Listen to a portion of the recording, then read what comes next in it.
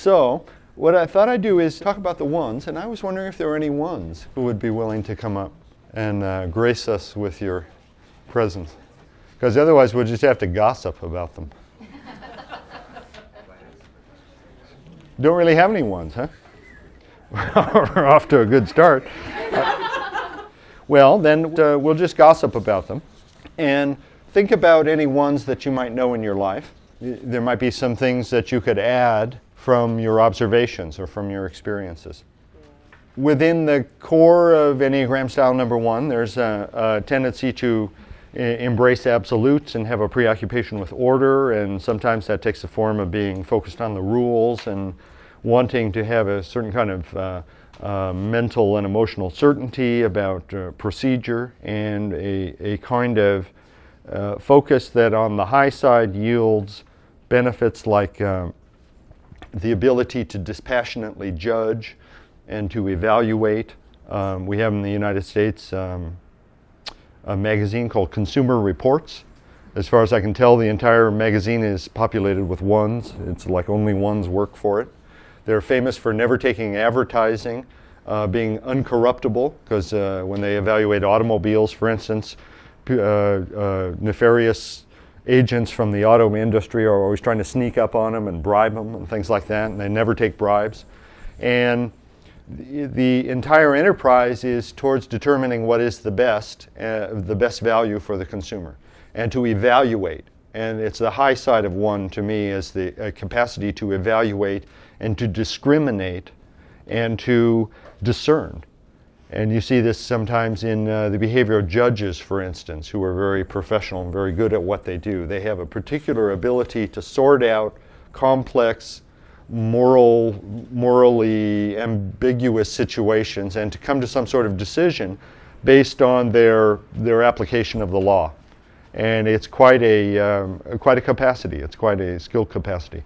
The high side of science is like this too, acquiring evidence and really applying the rules of science and being very sort of strict and stubbornly disciplined in order to find a result that is then useful, as well as adhering to the rules of science. If this same capacity, the same core strategy, the same core attitude is expressed unhealthily or expressed as a defense or expressed in a quote-unquote fixated sort of way, then the person, it's almost like the high side of it mutates into a bastard cousin version of the original resource. And in that mutation, then the person becomes preoccupied with rules in a more compulsive sort of way, in a more fixed sort of way, where things have to go a certain way, they have to be, there are ways that we should all behave. The person has a tendency to start to look for things that are out of place, things that are mistaken. When I was a kid, there used to be this magazine that we would get in school that had this little cartoon in the back of it each month, and it was called What's Wrong with This Picture? And it was a Scholastic Review, I believe it was called, and they'd always show some pastoral picture or something that looked sort of normal, you know, like a suburban neighborhood or something like that, and then there'd be a dog flying upside down and backwards and there would be something out of kilter within the picture. And ones have a particular capacity to notice the thing that's wrong with the picture and to pick it out and to almost notice that first before they notice the rest of it, to notice what's out of whack. And on the high side, this could be, for instance, a very good quality in somebody who went into an organization and evaluated how it was running. This is a different quality from what sixes have, which is more of a predictive quality, where sixes don't necessarily see what's wrong now, they see what will go wrong in the future. And so then that's truly more like what they call troubleshooting, where you're taking the long view and you're figuring out why this won't work 6 months from now. But ones are very good at a kind of present capacity to come in and look and see what's out of whack and what needs correcting. And partially this is because they have the capacity to see reality as it is and then compare it to an ideal. It's usually an unconscious visual image of how things should be. The joke that I tell, or the story that I tell in workshops, is about being on a train in Switzerland. and having a Swiss train conductor give me a scolding for the way that I treated the money. Because the Swiss came out about 10 years ago, they came out with beautiful new holographic money. And it was all in these very beautiful colors. And I had run for the train one day and had been in a hurry, and I'd mashed my money into my pocket. And this was right after the new money had come out. And so I'm sitting there on the train, and the conductor comes up, and I buy the ticket from the conductor, which you can do for the slightly inflated price. And I handed him a 20-franc note that was crumpled. It was this beautiful new money, but it was crumpled. And the man gave me a lecture. Says, "Look at how you treat this good Swiss money. What's the matter with you?" I said, "Well, gee, I was in a hurry. I was running for the train." He said, "That's no excuse. You should organize your life better." All rules and no mercy. And what he was very likely doing when he had this outburst was comparing the crumpled, wadded up franc note that I handed him, 20-franc note, with a pristine, fresh off the press 20-franc note that he saw in his mind. And he compared the two, and then he blamed reality for not living up to the ideal. And then on the low side of one, this is more what you get into, is you have an ideal image of how you should be, other people should be, things should be, and then you get caught on that because they have to be that way. You get into rigidity, you get into a compulsive drive to organize things that way in order to assuage your own anxieties, in order to limit and contain and feel like you're in control. It's an unconscious version of being in control. An illusory one, but they're all illusions within all the styles. All of them control in a different way. There's a saying, logic is the art of going wrong with confidence. And this is something that ones are particularly prone to, where they get very caught in a wrong-headed enterprise that nevertheless sounds logical when they say it to themselves within their own internal dialogue. Ones can also be self-critical and have a little critic sitting on their shoulder, talking to them all day long about what they're doing wrong, what should be, how they should improve themselves, how they should improve others, and so on. And this is more in the compulsive defensive end of it. And then one has a connection to both the high and low side of 7. And on the high side, it really helps with the self-critical tendencies and the tendency towards rigidity and being over-focused on the rules and over-focused on procedure and detail. With the high side, it brings a certain kind of playfulness and greater flexibility and a kind of cheerfulness. There are some ones who are very 7-ish, and they often have happy genes. They often have a kind of lighthearted approach to things and a feeling about themselves and the world that is playful. And there can be a greater amount of humor sometimes, and greater social facility. The person can be they can make jokes, they can enjoy palaver and bantering with people, stuff like that. They can also embrace paradox in some way that is somewhat healing to the central tendencies of their style.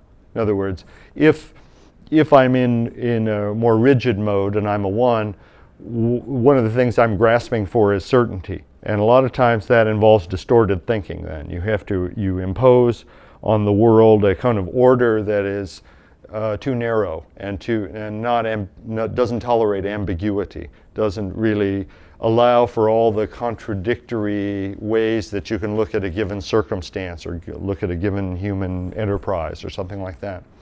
And so with the connection to 7, you get a little looser in your thinking. And you can see how things can be two things at once. You can play with imagery in your mind's eye, and it often brings a more visual quality. Within their core style, ones are usually more auditory and kinesthetic and less consciously visual. They have the capacity to visualize, everybody does, but they may not see their own internal imagery. Like when my train conductor was hectoring me, he probably saw this image in his mind's eye, but it was probably very much out of consciousness. And usually what ones will report being conscious of is talking to themselves and getting feelings, and less so the visual.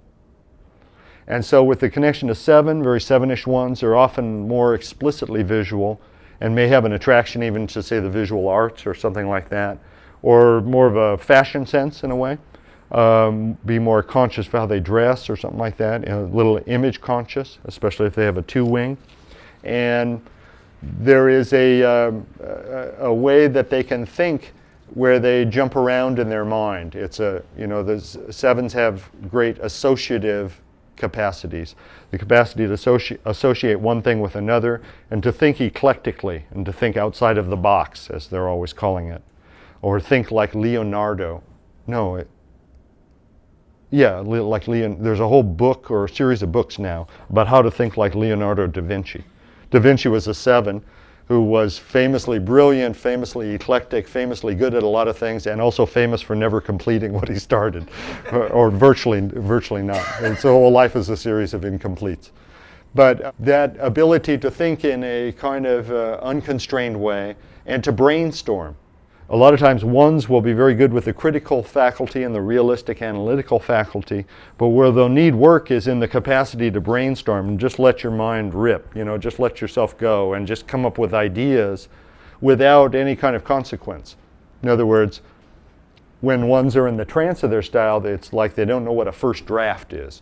The tendency is to want to get it right the first time and do everything to the letter and be very meticulous. But a lot of times, you need first, before you get to that phase, to be mentally free and maybe even emotionally free and allow yourself free rein to just fantasize and to come up with options and choices and plans and possibilities. And this connection to seven helps on the high side.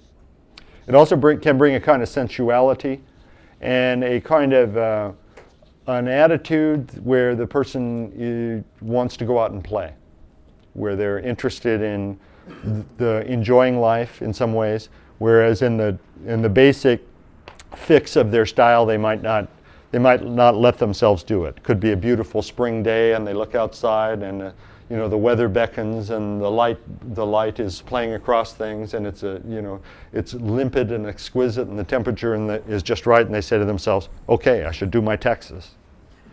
Well. When they're more connected to the high side of seven, they figure out a way to let themselves take some time off. When ones are in the trance of their style or caught in the fix of their style, they have what we call in NLP a negative motivation strategy, which basically in a nutshell is you make yourself feel so bad that you want to change. And so you criticize yourself, you dump on yourself, you accuse yourself of things, and then you feel bad, and then this is thought to lead to improved behavior next time. When ones are more connected to the high side of seven, they have more of a tendency to have a positive motivation strategy. One woman that I talked to said, "I hold little carrots out in front of myself. For instance, if I get through a stack of unpleasant paperwork, then I can leave the office early and go to the movies." And there's a tendency to motivate yourself with carrots rather than with sticks. And so it works rather well, and it's kind of a healthy thing because the negative motivation strategy can be a source of real pain for ones. It can be really uncomfortable for themselves, and then of course they offer it to other people as their gift to the world, and then it has social ramifications.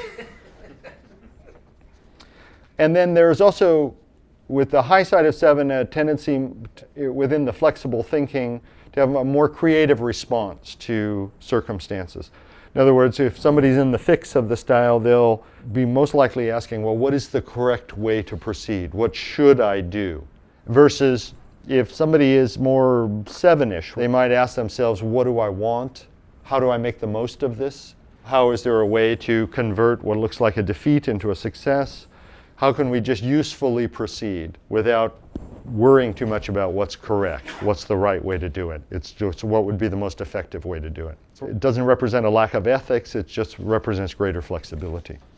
And then when ones are less healthy within this connection from 1 to 7, they can sometimes polarize against their own sevenness and begin to condemn it in other people, say for instance. They have an inner latent connection to 7, but they project it. They displace it onto others. They disapprove of other people who do things that the one secretly wants to do. The defense within this style is called reaction formation. And what that means is you build usually a verbal case against something that you want, and you project it outside, and you accuse others of doing it. And then you condemn those others. In other words, a one man could look at a woman, feel lust in his heart, and then start talking about these terrible string bikini bathing suits that the young people are wearing nowadays, and go into a sort of rant about it. How awful that is, and the public nudity, and why aren't there laws, and blah, blah, blah. What about these navel rings? Ranting along about it, but secretly where the impulse started was with a desire to cavort with someone wearing a string bikini. So ones will do this sometimes with their own 7 streak. They'll look at other people and see them as being licentious, libertine, free, not doing their duty, not following the rules, and resent them in a way. But actually it represents their own relationship to themselves and a secret desire to do what the other person is doing. There can be addictive tendencies sometimes that are played out within this connection. The psychologist John Bradshaw would be a 1 with a 2 wing and with this kind of connection. And he talks several times in the literature that he's written, I believe, about the terrible tension that he put himself through being a good boy. The more good he was, the angrier he got, and the more uncomfortable he got, the more tense he got. And then this would finally result in a bout of episodic drinking, where he'd go out and he'd get drunk and he'd carouse and he'd act out. And then he'd go back and recontain himself until the next kind of outburst. Now, this is exactly like Dr. Jekyll and Mr. Hyde, the Robert Louis Stevenson story. Dr. Jekyll is a 1, and Mr. Hyde is a 7 with an 8 wing. And he's utterly libertine, and he runs around and just does whatever he wants, and he has no impulse control. It's total id. I see it, I want it. I like this, give it to me. And that's the low side of the connection from 1 to 7. You've got this little id that's inside of you that wants to get out and wants to just run wild. This also relates to what they call in Enneagram literature a trapdoor 1. That's Helen Palmer's name for it, where somebody is virtuous by day and then has these other illicit, licentious episodes at night. A Jimmy Swaggart, virtuous minister during the day, and then he's caught cavorting with prostitutes in a motel. And this kind of schism is also in Dr. Jekyll and Mr. Hyde, where he drinks the potion, he turns into Mr. Hyde, he goes out, commits crimes, and just goes wild, and then he comes back and he recontains himself and becomes Dr. Jekyll again, and regrets it, which we'll get to. It's the connection to 4. He beats himself up and condemns himself for being a worm. Is that part of the negative motivation strategy, the Yes, yeah, and it's more the connection to the low side of 4, as well as something that 1s tend to do anyway. There can also be a tendency to rationalize that goes with the low side of this connection. A tendency to think in sort of a scatterbrained way sometimes, where you're so associative that you're just jumping from one thing to another, distractible. But also to blow off your own behavior in a way, to rationalize it away as, well, I did this because of this, don't blame me, it was my childhood, the devil made me do it. And then to just displace responsibility for your behavior. It's not that usual, and it's not something you associate with the basic descriptions of 1s, but I've seen it with some consistency. And also there can be a kind of theoretical quality too, where 7s a lot of times will have a philosophical streak, and there'll be a kind of interest in systems and an eclectic interest in connections between various subject areas that otherwise don't have much of a connection. And you'll see this occasionally in 1s who are very 7-ish. And on the low side of it, it brings a kind of addled, fast thinking that's not very coherent, usually. Does anybody know anybody like this so far? Yeah? Describing anyone? That sounds just like my brother and my best friend. Your brother and your best friend? Both, and they're the 7-ish ones. Uh-huh. And their 4-ish qualities more hidden, and it comes out privately. Uh-huh. They're also the intimate or sexual subtype. Uh-huh. Yeah, and the subtypes figure into these descriptions I'll be offering you as well, but it's sort of just too much material to get into. Yeah. I know one writer, and he was on a panel, and I was sitting in the front row, and part of my cuff was not right, and he couldn't stand it. Yeah. He Uh-huh. came over and just says, "I can't stand that. I gotta Yeah. make the cuff right." But he's got a really strong 7 part. We had to do a satirical play, and he wrote the most biting, incredible lines, and he was running around hugging and kissing everybody. Yeah. Now let me talk about the connection to 4. 1s have a connection to the high and low side of 4. And on the high side, it brings access to feelings, an emotional familiarity, and a way to get into the inner life that is quite helpful sometimes. things can look a certain way and you can have a sense of order and you can be caught in the rules and be rigid, but emotions are contradictory a lot of the times, and the inner life and the outer world don't necessarily align with each other sometimes, and we're all multi-level people. Our awareness occurs on many different levels. We have different facets to ourselves, and we have minds, and we have bodies, and we have hearts. You know, we have an emotional life. And so a lot of times the connection helps the development of that, a kind of inner emotionality and a sensory richness sometimes. Fours have a capacity for what they call in NLP and in other forms of psychology synesthesia, where all your senses tend to run together, sort of like a watercolor in the rain. A sensitive four could come into a new situation and they could feel the vibration in the room, the mood in the room. It could give them a feeling. The feeling could conjure up images. The images could remind them of a song from the past.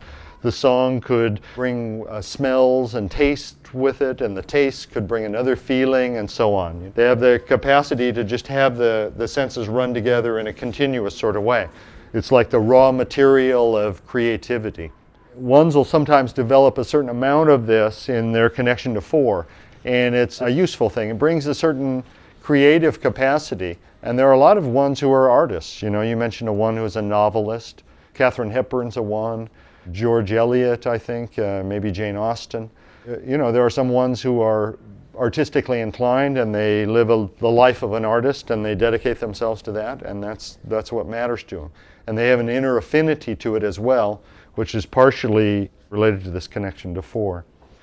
Also, you can discover how you really feel versus how you should feel, too. If you're in that rigidity within the one style, then you know, you might have a conflict about how you're supposed to feel, but with this connection to four, you discover the various levels to your feeling, and maybe even that your feelings are different from the face you would prefer to offer the world, or the order you would prefer to put on things.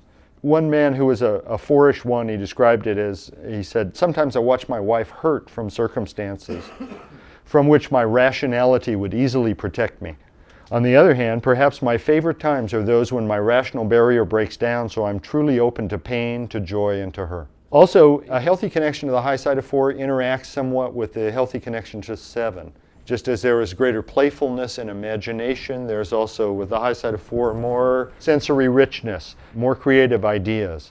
Sevens and fours both have, within their core styles, I would say, the seeds of creative strategies. Fours are especially good at what you call pattern recognition, where you see the difference between disparate things. You come into a new situation and you connect two things that normally don't have any kind of connection. And you can do that very easily. It just comes kind of naturally to you. Synthesizing. With sevens, the nature of their creativity, I would say more has to do with storytelling, with the ability to think in stories and to make sense of reality through stories. They might also have a lot of capacity for brainstorming, but as well, they can give things shape and narrative form and are sometimes most comfortable in talking in stories. I have one friend who's a writer. That's all he ever does. He just talks entirely in stories, tells story after story. So all of these kind of help. They help with the basic fix of the style, and they help with the basic rigidity of the style. There's also an attraction to art within this style that may be latent or it may be explicit. I mentioned not only living an artistic life, but ones who don't live artistic lives may nevertheless have a particular affinity for art or a particular need for that. And this can as well track over into needing to be out in nature, to be in circumstances that aesthetically soothe and feed you. It can be a real significant need. I've probably mentioned this in other workshops too, but one time I was working with somebody in Switzerland, and I was talking about the value of intuition and creativity. And the man was a one, and he said, "Well, I don't think that I really am intuitive or creative. I think that all of my processes are governed by my conscious mind." And I asked him my stock question, which is, "How do you really know that?" And he said, "Well, it's just a feeling." But since I knew the Enneagram and I knew about some of these connections, I knew there was something I could fish for. I knew there was something there, and I said something to him like, I don't know what particular bee of illumination stung me at that moment, but I had a kind of hunch, and I said, "Well, what about the part of you that likes to stay up late at night and read German romantic poetry?" This is one of those things you blurt out without And the man looked at me, and he went white, and it was like I'd caught him in a secret love of pornography or something. He said, "How did you know that? My wife doesn't even know that, But I partially knew because of the Enneagram. I knew he was a 1, and I knew somewhere he had a latent romantic streak. And this can come out in the form of loving poetry, it can come loving nature, being attracted to art. And if it's not there, if a person claims that it's not there, they may still have a tension towards it in their relationships with other people, or they just may not know that it's there, or they may not admit that it's there. It's like some bitter person one time said, "In every man there's a dead poet whom the man survives." It's the voice of depression, I figure, but there is somewhere in there something like that, and you can fish for it. If you're a therapist working with people, or if you're thinking about your own life, it's an affinity that you have that can be cultivated and can really become a resource. On the low side of this, when the connection is less healthy, 1s can be prone to melancholy. 2s and 1s both, when they get in touch with their feelings, if they've been out of touch with their feelings for a while, sometimes the first feeling they encounter is melancholy, a kind of sadness. And they could have tears and stuff, but there's almost a habit of melancholy that goes with these. The person could be dissatisfied with reality and sad about how the world doesn't appreciate their efforts to reform it. There can also be a self-pitying quality sometimes implicit in this. It's like nobody understands me, nobody kind of appreciates my efforts to reform them, I don't know why. And then also, I feel a little bit like I'm an alien, I'm from another planet. I've been, like 4s will talk about being dropped here and raised as human, but they're really the victim of a cosmic paperwork mistake. Where you feel like you're apart from the others and you're of a different species, that kind of thing. And then there can be a melancholy tinge to it and a kind of melodrama sometimes that's associated with that. This also brings a tendency towards utopian vision, or supports a tendency within the core style towards dreaming of utopias and ideal scenarios and ideal pictures and ideal renditions, ideal ways that things should be. 1s can have a propensity for that, and it's hooked to their skill and what they're good at. But it's also sometimes fueled by a melancholy longing to live in another world, a world that's not as brutal and imperfect as this one, a world where people really care about the cuffs on their pants instead of just walking around in this haphazard way that ought to be outlawed. It probably is against the law in Singapore, by the way, which is a very utopian sort of model for a city-state. Also, this is tied into a nostalgia for the past sometimes. There can be a melancholy, nostalgic, 4-ish quality for times when things were simpler. Barry Goldwater, who died a couple of years ago, who was a senator from Arizona, one time he said, "When I was a boy, we didn't have written contracts. A man's word and a handshake was all you needed." This guy, Tom Brokaw, the newscaster, wrote this book called The Greatest Generation, romanticizing people who lived in World War II, who hadn't gotten a certain amount of recognition and approval, one presumes, but also it's viewed through a mist of nostalgia. And the idea is that times were simpler then, people were braver, there were good guys and bad guys, it was more clear-cut, and it's related to the connection to 4. This can also be kind of maudlin or sentimental sometimes too. You could have bad taste in art. I'm sorry to say, but something could be very maudlin and schmaltzy and it could just devastate you. It could make you weep. Maybe you haven't really developed your emotional life in some way. And so something could have a melancholy tinge and it would hook you, even though it's schmaltz. There can be depressive tendencies that go with this. A 1 can have a moroseness about them. The unhealthy connection to 4 brings not only that self-pitying, but also I'm a wretch, that kind of melodrama about the self, where nobody in the world is more wretched than I. This is what happens in Dr. Jekyll and Mr. Hyde.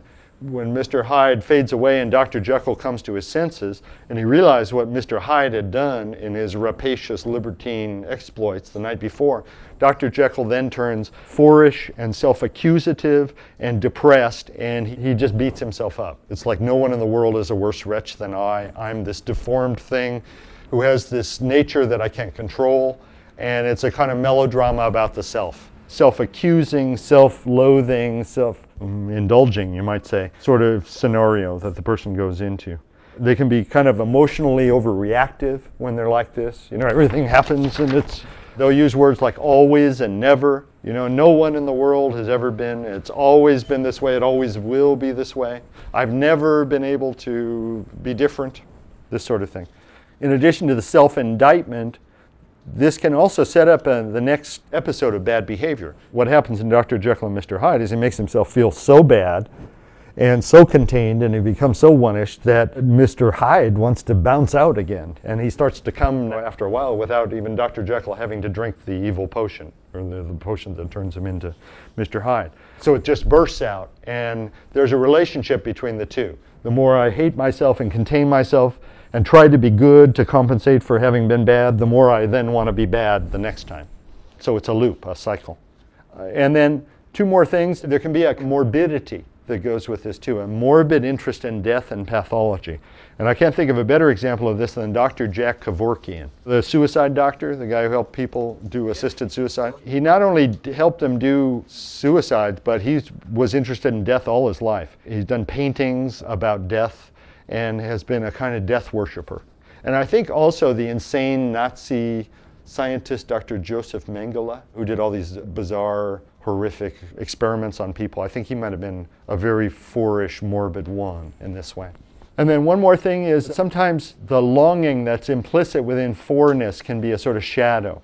Carl Sagan, the scientist who died a few years ago, was very well known for routinely, adamantly, and categorically rejecting the possibilities that there could be UFOs, that we could be visited by other cultures from outer space, that there was any such thing as psychic phenomena, and just anything else you can think of that's kind of deviant. He was against it. At one time I saw him interviewed and he said this. His parents were dead and he was very bonded with his parents, and the interviewer asked him, well, you're putting this stuff down all the time saying it could never be possible. Wouldn't you like to, say, talk to your parents again through a medium? And Sagan's reply was that he would really love to talk to his parents through a medium. In fact, his yearning was so strong he had to guard against it extra hard. And he said, quote, I would love to believe this, but I want to talk to them so much that I have to reach for extra reserves of skepticism. So you understand a shadow, a kind of attraction, repulsion, and again, that reaction formation that I talked about. I've seen ones tyrannize people with the low side of this connection, the self-pitying part of it, and nobody understands me, that sort of aspect of it. Look how depressed I am. And they do blaming and meta-blaming. I'm such a wretch, and I'm such a wretch for calling myself a wretch. And if you're a therapist sometimes working with this, you know, it's really hard to penetrate. I do a combination of things with them, but I try to hang them with their own logic sometimes, and then also make them laugh. Almost exaggerate it to the point of absurdity and make it, you know, you need rapport with the person and stuff. But if you try to get into penetrating the blaming and meta-blaming, boy, it's just endless. They can just go on and on. And if you try and take it away from them, they can perceive it as a struggle for control, a power struggle. Let me talk about ones with a 9-wing. On the high side, there's a kind of coolness. In ones with a 9-wing, they'll have a particular ability to be objective in some way that is untainted by feelings and is cool and moderate. You're able to see the big picture, but dispassionately so. And it's a real skill. You could be socially courageous in a way in that you could make unpopular decisions, even decisions that have negative connotations to them, and be able to do that in a way that still works out pretty well for everyone. We have a governor in Oregon, where I live, who is like this. He's a one with a 9-wing. He's an ex-MD, and he's become governor. And one of the things that he did was set up an Oregon healthcare system that makes real hard decisions about when to deny care and when to offer care. And they've got limited resources, but they're trying to do something. And he wanted to do what he could, but there are still some things like heart transplants and stuff like that that they're really not able to cover. They just can't manage it. And he just laid it out and spearheaded it and brought it into being. And for what it is, it's quite a fine thing. He's also taken a stand on assisted suicide, which is a hot button cultural issue that everybody reacts to. And he just believes in people having the choice and has stuck to his guns. And you see that sometimes with the high side of the swing.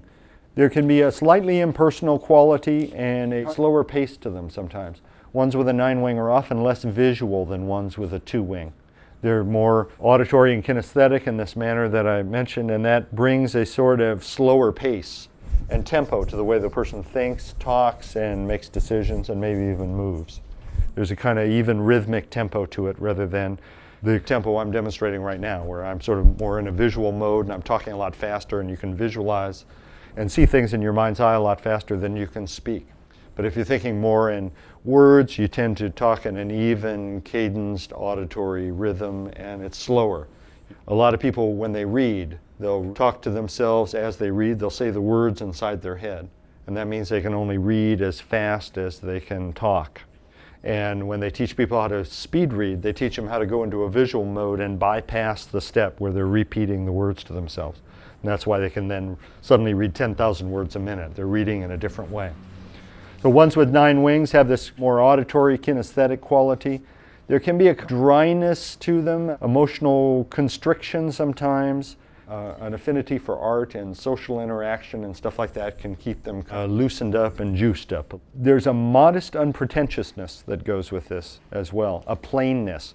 If you think about the Amish, the Shakers, and communities where their utopian ideal is to live in the century before last, essentially, that gives you a feeling for it. Someone who is one with a 9 wing is Harrison Ford, the actor, who has a certain plainness to his manner, although he's a relatively elegant guy, but it's an elegant plainness. He built a house in Montana, built it personally because he's a carpenter, and he has what they call perfect plane, which is where you can look at a board and tell if it's even slightly not horizontal, and you don't need one of those little planes, with a bubble in it, because you can do it with your eye, that kind of precision.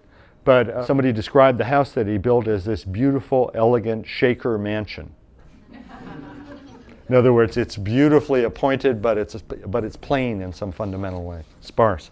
And you see some plain dressers with this as well, ones with 9 wings. They'll dress for functionality, and their social presentation will be not something that they're real conscious of a lot of the time. Oh, and another example of this is Ralph Nader, who is a one with a 9 wing, and still drives the same car he's always driven, and lives in a little apartment, and he wears drab, ill-fitting suits. He's become a millionaire through stock holdings, which is presumably somewhat embarrassing to him, but that has never been his intention. He's been involved in social service all his life, but with this plain, rendered down, almost emotionally constricted quality. And I got a great quote from Ralph Nader apropos of practicality being highly valued. He says that he gets invited to dinner often, and when he's had a good dinner and he wants to compliment the cook, he has one particular thing that he always tells them. We don't know if the cooks understand what a compliment this is. What he says is, when I go to someone's house for dinner and I want to compliment the host on their dinner, I tell them it's nutritious. As I always say, if it's nutritious, it's delicious. So no ostentation, an emphasis on plainness and an emphasis on functionality, but within that a specialty. When ones with this wing get more unhealthy, one of the things that you begin to notice is draconian behavior and talk and schemes. It's almost like the dark side of utopia. In Singapore, it's illegal to walk naked in your own apartment. Illegal. Because somebody might see you through the windows. There goes the neighborhood. In New Zealand, which also has some one-ishness running through it as a culture, people get together and practice earthquake and fire drills for fun. This is the young people do this. And I guess it's a great social outlet. It's a way to meet girls, You get that kind of thing. But there can also be perfectionistic expectations that are impossible to meet, that are held and they're abstract. Ones with 9 wings, especially if they're introverted, can seem like 5s. Often when they are confusable with 5s, it turns out they had a 5 father or a 5 mother. And they can get into abstract, intellectualized thinking that has no human content, and they may not be particularly good thinkers. I mean, they could be rigorous thinkers, it just depends on the individual, but there'll be they're not comprehensive thinkers the way 5s are. They're more thinkers along the lines towards a moral purpose. And so that has its limitations. And they could also get into ideal solutions to social problems that don't really have any human content in them. There was an idiot who wrote a book about 10 years ago called The Bell Curve. about how blacks had lower IQs than whites, and based on the IQs, it was a proof of the whites' cultural superiority. He never did say what his own IQ was. And it was one of these things where the guy started out with an argument that sounded vaguely logical to him, and then he went on for 400 pages, and by the time he came to the end of it, he'd argued something insane. For one thing, IQ points on average have gone up 25 points since the 1920s, which means that it's environmental. And then there's all kinds of ways in which it's administered, and biases, whites versus blacks, and all of which he ignored. He just started with this idea, and then he just ran it out to its insane conclusion. That's a stupid right-winger. On the other side, you could have stupid left-wing thinking in the same way. I don't know if anybody's ever seen Noam Chomsky talk. He's a famous linguist and social activist, and he's a social subtype, and he's a one with a 9 wing. And he will grab onto a liberal argument and carry it to the nth degree and go wrong with confidence. And one of the famous examples of this was years ago, there was a Holocaust denier in France who wrote a book denying, once again, that the Holocaust ever happened. And Chomsky got involved in it because it was a free speech issue. And he wound up making a speech and writing the introduction to this guy's Holocaust denial book, saying that at least this guy has the right to come out and say that the Jews were never killed and the whole thing's a media hoax, because that's the essence of free speech, which we want to protect. Now, that sounds pretty good on paper, but actually it's hounded him for years. He's been denying it ever since because it was so inflammatory and the book was so awful and grotesque in its arguments. And so you could do it either way. It's not just a matter of politics. It's more of a matter of grabbing on to an idea and then taking it to a draconian extreme. We have trouble with drug dealers? No problem. Let's just round them up. We'll put them in the Grand Canyon. We'll bulldoze the damn thing. Problems with students bringing guns to school? Charlton Heston's solution, head of the NRA, also a one with a 9 wing, just arm all the teachers. Yeah. And so that's the kind of mentality that you get into. A draconian, an unemotional, dissociated.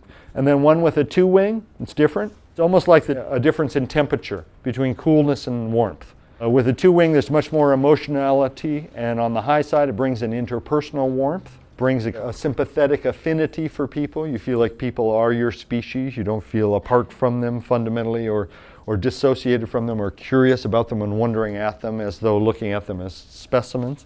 There can be also a kind of intensity, a kind of passion. If they were an artist, they could be passionate about what they did. If you've ever seen John Bradshaw, the psychologist, talk, he's pretty fiery, gets real wound up when he's talking and gets real excited. And there can be a kind of emphasis on the emotional that is different. With a 9 wing, it's more like the emphasis is on body feelings, more like that auditory and kinesthetic tendency within the 9 wing. The kinesthetics are more body-oriented, like physical kinesthetics rather than emotional kinesthetics. With a 2 wing, it's more, you're much more in touch with your own emotionality. Or there tends to be a little more of a visual tendency with this. Partially, I think it's because you're in a sort of relating mode where you're much more aware of how you look. And there can also be a kind of vanity that goes with it. And also, people who have what they're now calling emotional intelligence, where you have the capacity to switch places with other people and understand things from their point of view. To some degree, that's done with shifting your eyes, taking on a different visual perspective. They can have also humanistic tendencies. And instead of this draconian dissociated thing that I was talking about with the unhealthy expression of the 9 wing, on the high side of the 2 wing, your humanism is tempered by realism. In other words, you sort of want the best for people. You want to contribute something to the world. You want to make a difference, but you're realistic enough to know that we're all works in progress, everything's imperfect, and you just have to start from the imperfection of things rather than rail against the fact that they're not the way you think they should be. And a quality sometimes of wanting to contribute, wanting to improve life for other people, wanting to offer things to the people around you, a sort of generosity and a sort of support that you can give. A kind of nice quality in friendship too. There can be a steadfast quality that goes with it. If a person's less healthy with the 2 wing, there can be a volatility that starts to get the better of them. They can be kind of reactionary, and they can be kind of hot-headed, and they can't listen to something without reacting to it. There's probably not a better example of this than Dr. Laura Schlesinger, who you hear if you listen to her radio show, reacting all over the place in this hot sort of way, this nervous, agitated, pissed off sort of way. I listened to that show once, and it seemed to be the formula was based on people's fascinations with train wrecks. Somebody would call up and then say, Dr. Laura, I slept with my wife's sister, and now she's pregnant, and I'm really sorry, and I didn't mean to, and what do I do now? And then her job then is to blast the person. And you sort of wait for this moment when she nails the person. And they pre-screen these people to be willy-nilly apathetic, pathetic, seeking advice and some sort of external confirmation. And then the person says this thing, and then Laura says, "You asshole," or whatever she says, I don't know. But she just whams them, just beats them up, basically. And then at the end, the person says, "Oh, it's so nice, Dr. Laura, to find somebody who really knows what's right," But actually, the adamance that the person is manifesting is a defense, is an unhealthy expression of oneness, in the way that I was talking about before. The person has to be so sure, they are so adamant, and they are so insistent, and they are so hot under the collar about the veracity of their own argument that it's actually a defense. And perhaps they want to act out as well, but won't let themselves, and so they're containing it. Wing also brings a certain kind of hypocrisy, too, I would say, the low side of the expression of it. I'd say Hillary Clinton would be one with a two-wing, and there's a great inconsistency in her behavior over the years. And it sometimes is reinforced by the social subtype, which is true with both Dr. Laura and Hillary Clinton, where there's a kind of do as I say, not as I do attitude, and a pridefulness sometimes. The rationalization is, well, I'm doing so much for other people, and I'm trying so hard, and I've sacrificed so much that what's a little sweetheart deal where I make $100,000 on cattle futures? Or so what if I act out and go cavort in a motel with a stranger or something? The greater sacrifice that I make is in the service of rightness. And so the person will rationalize it sometimes that way. And within their scolding quality, there can be a particular propensity for hypocrisy. There is a therapy called reality therapy. One of the things that I've come across in working with the Enneagram is when I read about therapies and the originator of the therapy, about 4 years ago, it just struck me right between the eyes. My God, they're talking about their Enneagram styles. New psychotherapies come out all the time, and they're usually sold as things that work for all people at all times. This is the new solution for you. And they present a model of psychology that is thought to be about the human psyche. Turns out almost every single time it's about the psyche of the creator of the style, and the creator's Enneagram style in particular. It's just the damnedest thing. Once you start seeing it, you can't not see it.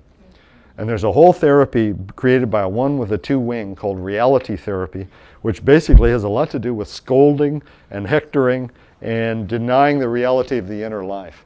And if you know he's a one with a two-wing and you read it, it's an absolute riot. In his introductory book, he dispenses with the whole notion, Glasser, that anybody is ever traumatized or has any problems left over from childhood. And all through, he has a characteristic combination of judgment and compassion. They're merged together. So he's sympathetic, but he's got rules. And so one of the things he says is, irresponsible people, now wrongly labeled mentally ill, must clearly understand that they must help themselves regardless of what has happened to them in the past. And we should be the last to deny that they have suffered. And then he goes on to argue that whatever happened to them in the past, there's no such thing as a psychological trauma. The real problem is irresponsibility. And if you can just cure irresponsibility, then you're on your way. I think it really ties in also with what Ellis did, Albert Ellis, and it's tying in with what's really popular right now too, which is cognitive. Right.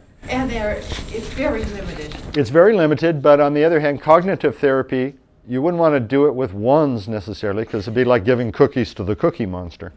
But other styles really benefit from cognitive therapy, especially styles like 6 and 4 who get caught up in their illusions and stuff like that way. You need to be eclectic and use Yes. And cognitive therapy, Albert Ellis is another hectorer too. He's a one with a two-wing, and he'll sit and he'll interview a client, and then he'll start dispensing advice. And there are famous films of him, just sitting there shaking his finger, talking about what they should do and how they should clean this up and they should do that. And the people receive it according to how they receive it, but it'd be a limited way to do therapy.